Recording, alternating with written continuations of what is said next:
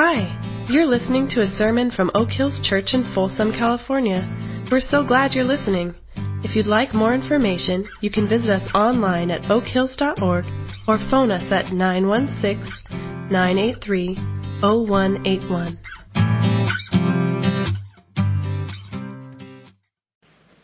Well, we are continuing our Songs I Can't Stop Singing series, and that was a song by Coldplay, and they did it better than Coldplay did. They really did that well. Very good. So I have a few reflections I want to start with from this past few weeks to kind of roll us into our topic today. The first one has to do with the baptism that took place a few weeks ago. I continue to think about the 8 people who were baptized down at the river on that night a couple of weeks ago, and in particular, the picture they represented.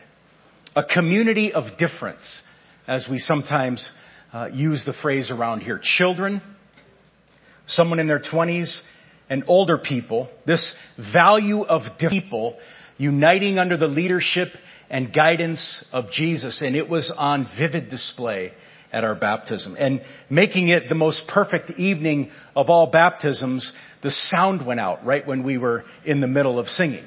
But we continued to worship God. It was a rather cool event just to see the sound go and hear the sound go, and no one missed a beat. We just continued to worship God. There was a sweetness to the evening I simply can't explain in terms of why it was so sweet. But the beauty of the body of Christ that night was vivid.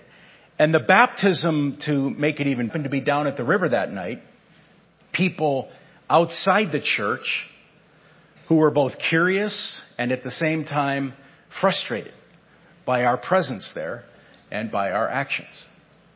Second reflection has to do with our mid-year offering.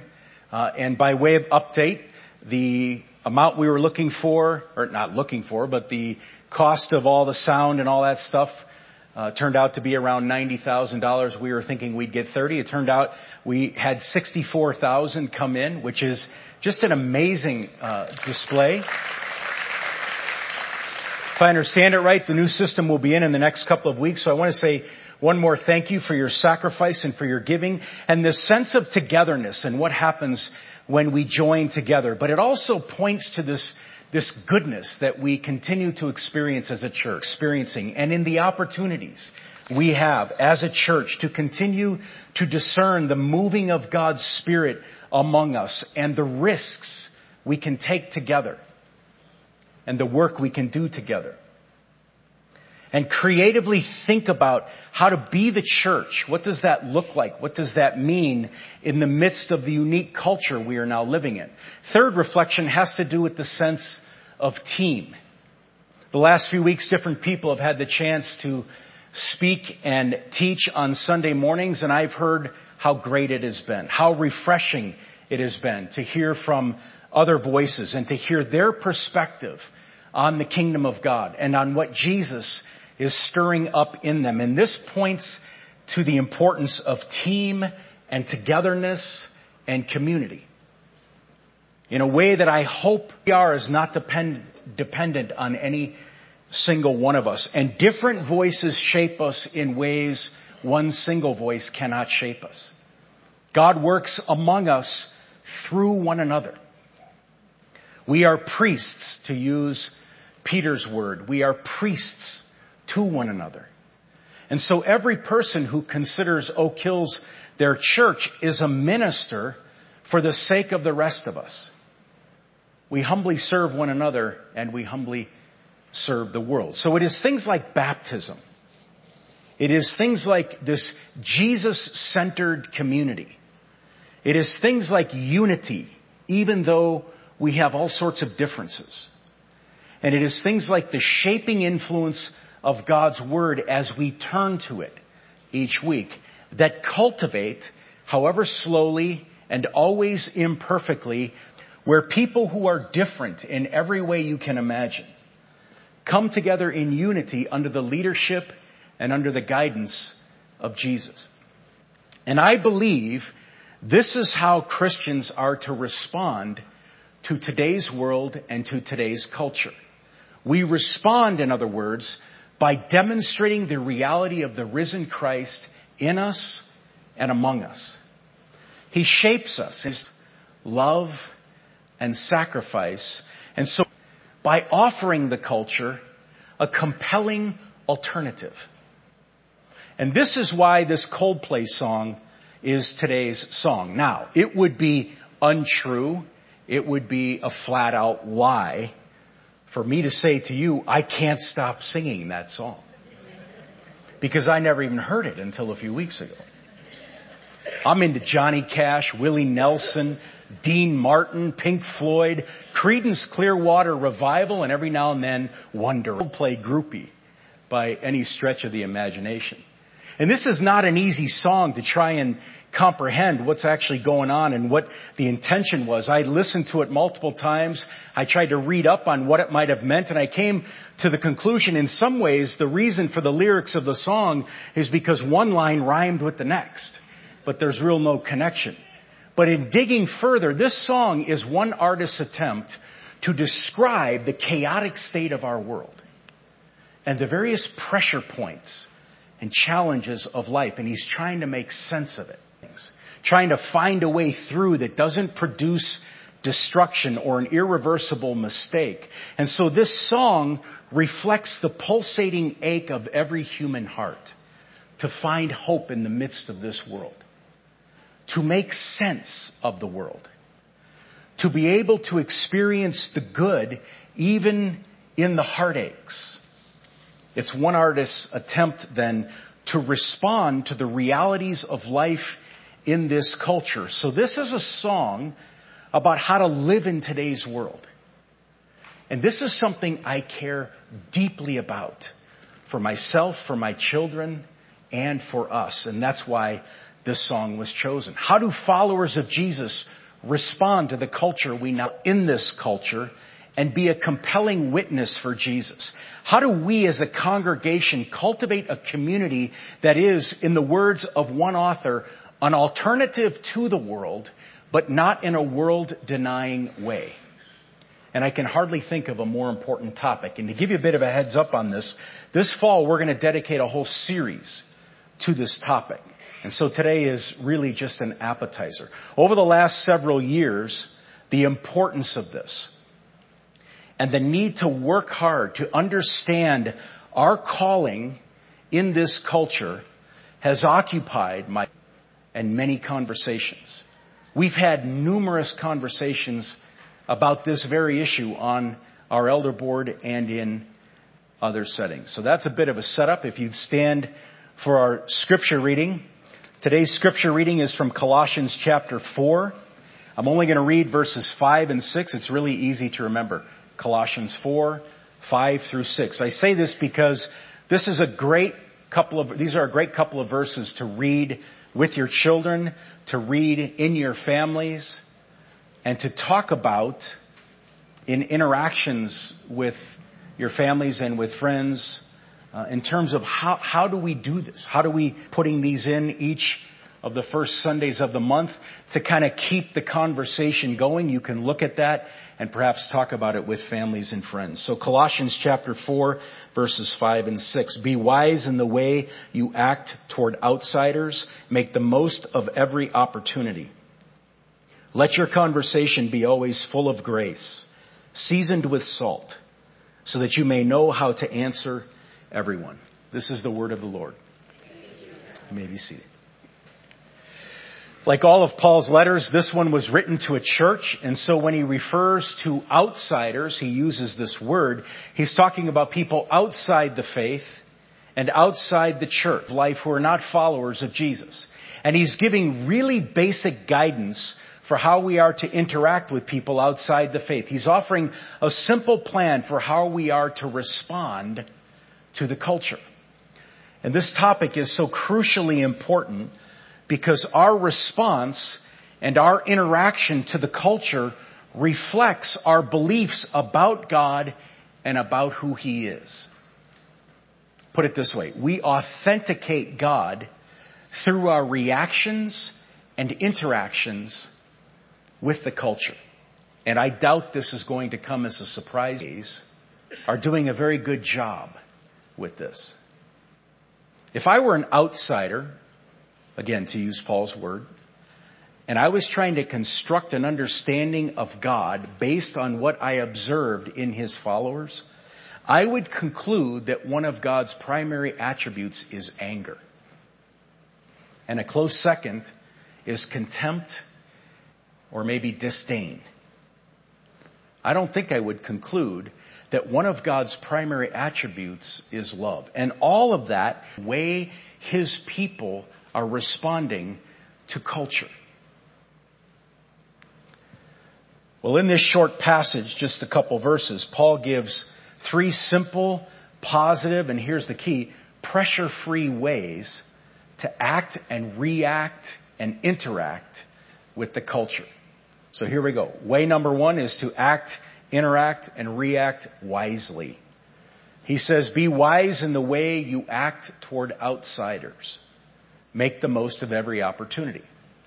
Think about the people that we interact, and even the everyday activities that require interaction with total strangers. In this verse, Paul tells us to act and react and respond wisely to the people we interact with who are, again, using his word, outside. He's stating the obvious, but not in today's culture. Set his instruction to act wisely in contrast to reacting angrily or indignantly, which is the all too common Christian response these days to culture, whether in person face-to-face, in general, or on social media.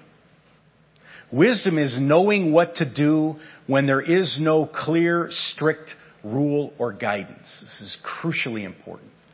To be wise means we know what to do even when there's not a rule to follow.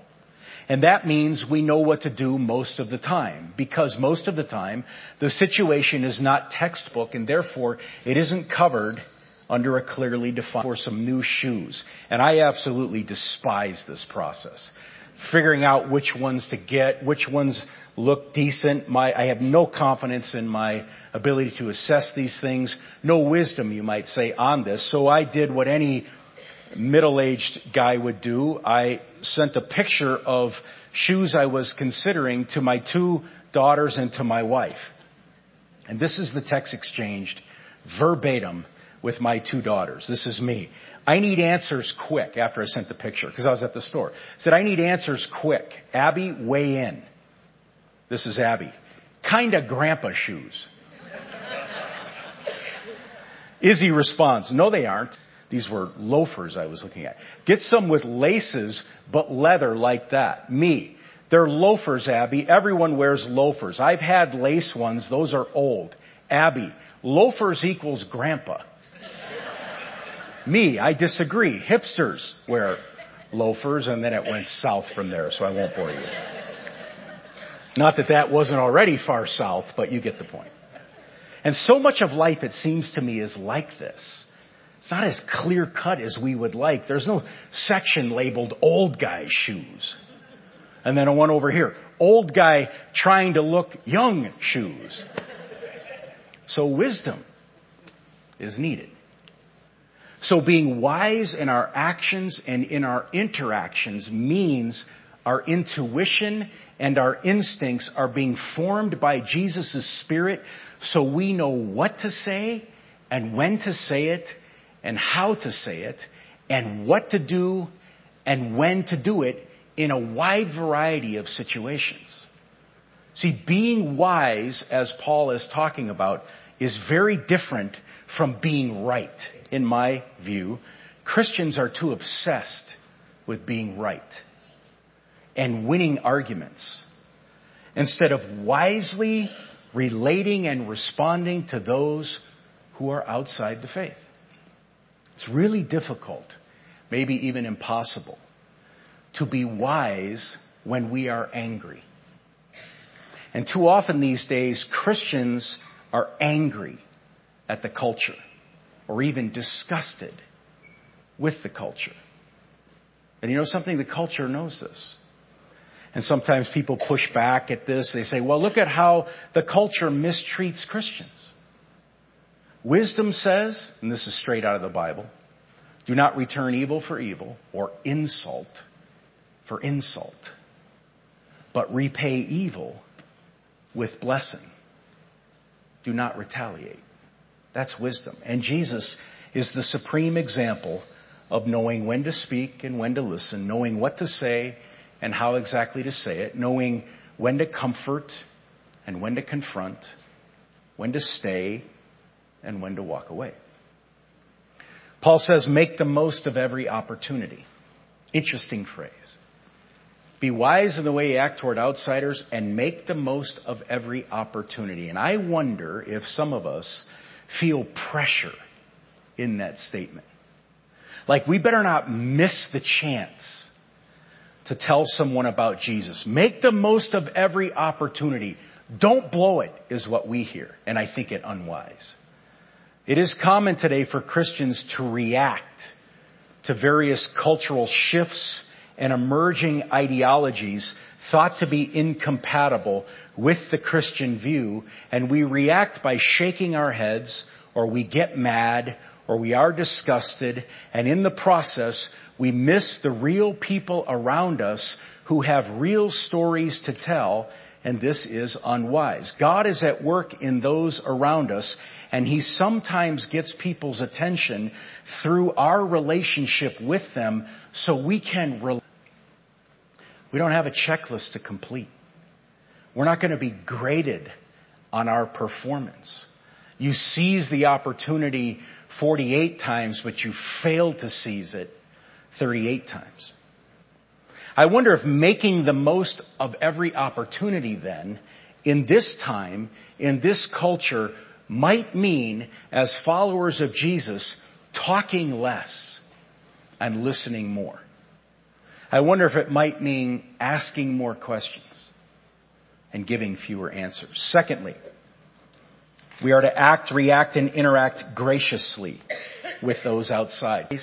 Seasoned with salt so that you may know how to answer everyone. And this is just incredibly timely teaching given the context in which we live and given the propensity people have to scream and shout and demean and belittle in person, and maybe even more so on social media. All in an effort to win an argument and make a point. So for a moment, revisit the people you interact with on a regular basis, that you cross paths with in daily life. Their names, and you know this like I do, there is redemptive power in words and in conversations that are full of grace and seasoned with salt. Especially when these days words and conversations are so routinely full of contempt and seasoned with hostility. Stanley Hauerwas is a cultural observer and a theologian, and he wrote this, and this is on the screen, and I would urge you to read it and read it again. The first task of the church is not to make the world more just, rather the world.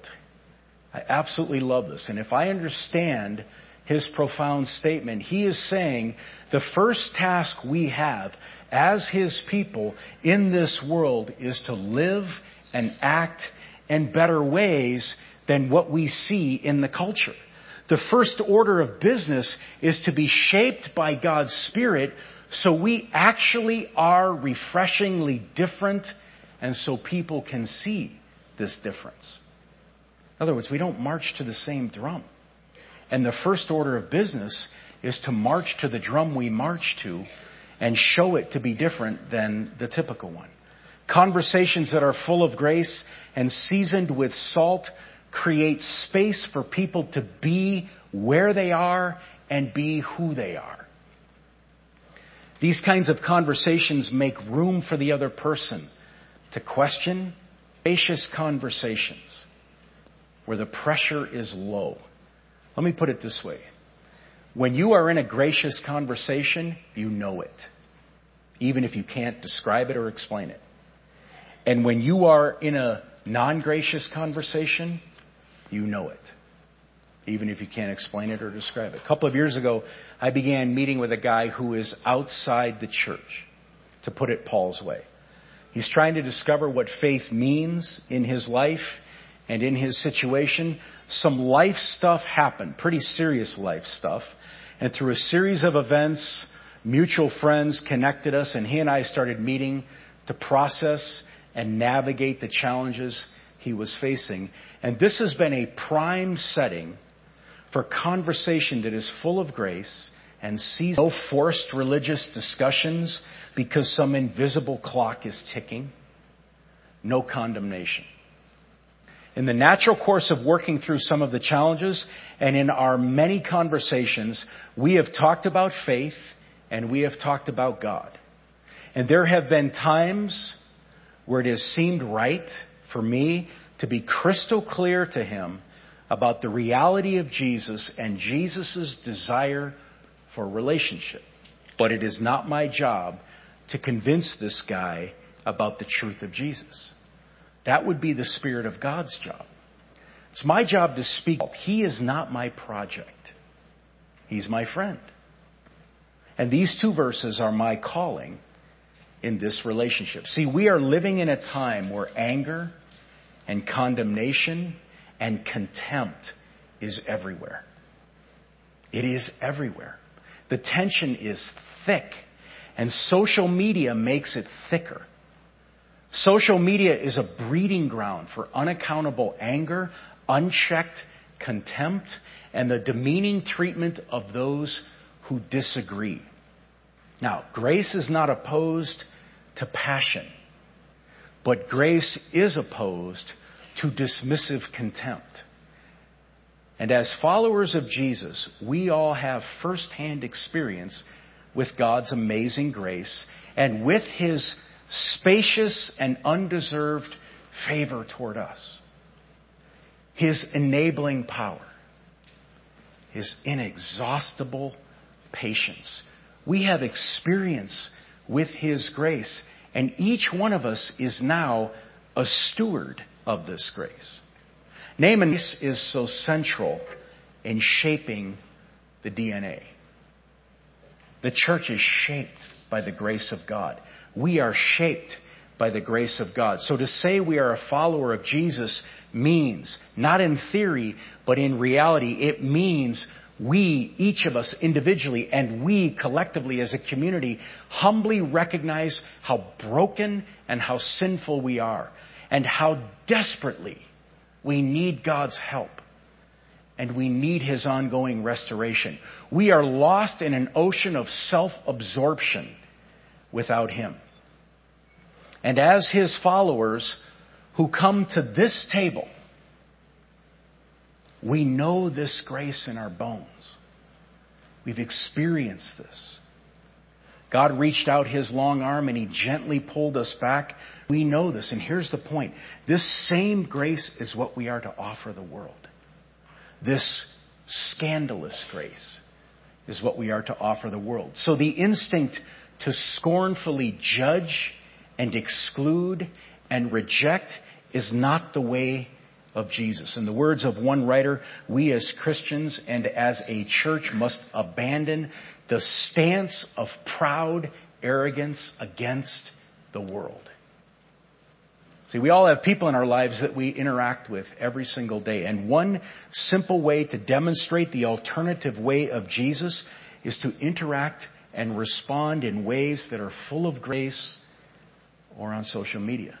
We make space in our interactions for the other person to be right where they are, especially when we don't agree with where they are, or we don't agree with their perspective or their approach. And thirdly, Paul is teaching here that we act, react, and interact relationally with those outside. Implied in these two verses in Colossians chapter 4 is a relational context where we are interacting with others and we are conversing with them and we are responding to them. It's a face-to-face deal. Jesus modeled incarnation, Colossians from prison, and also Ephesians, Philippians, and Philemon. And in Philippians chapter 1, he says that what has happened to him, namely being put in prison, has advanced the gospel because it has given him a chance to interact with the Roman guards who are watching over him. Paul is a proponent of skin-on-skin mission, face-to-face, relational, real interaction with real people. And so the people we are around each day and each week, the people we encounter in the everyday, noticing them, being with them, building relationship, skin on skin. One of the temptations we must vigorously resist is the impulse to retreat and isolate from the culture because we are so afraid of it, or relate to the culture primarily through social media, or settle for winning ideological debates and arguments, but forgetting the real people right near us. See, the question is, who is in your everyday spaces that God has laid on your heart? And a very real person. Not very long ago, the importance of people over ideology.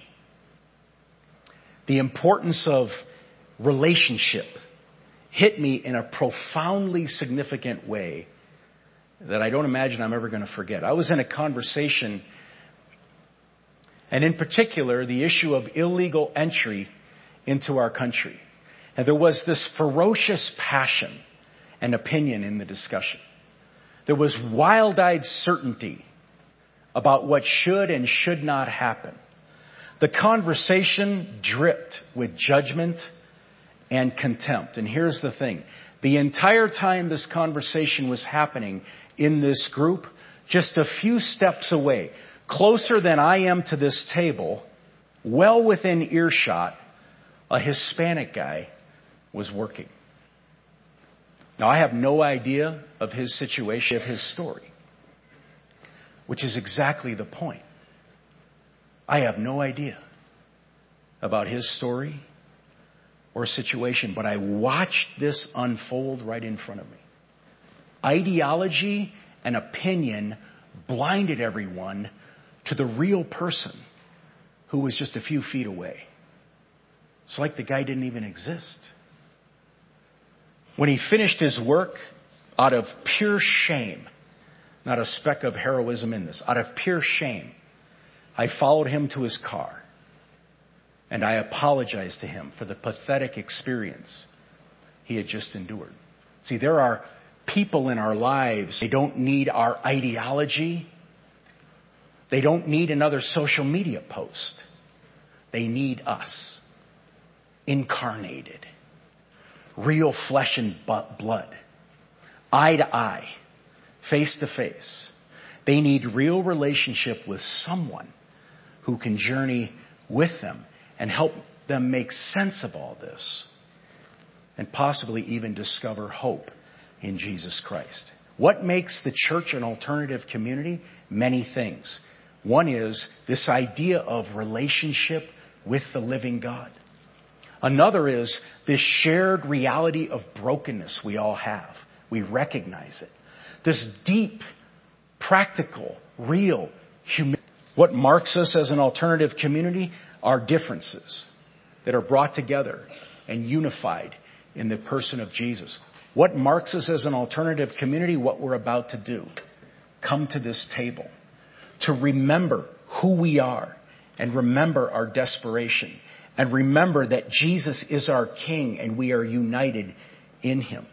What marks us as an alternative community? The cross of Jesus Christ. His sacrificial death.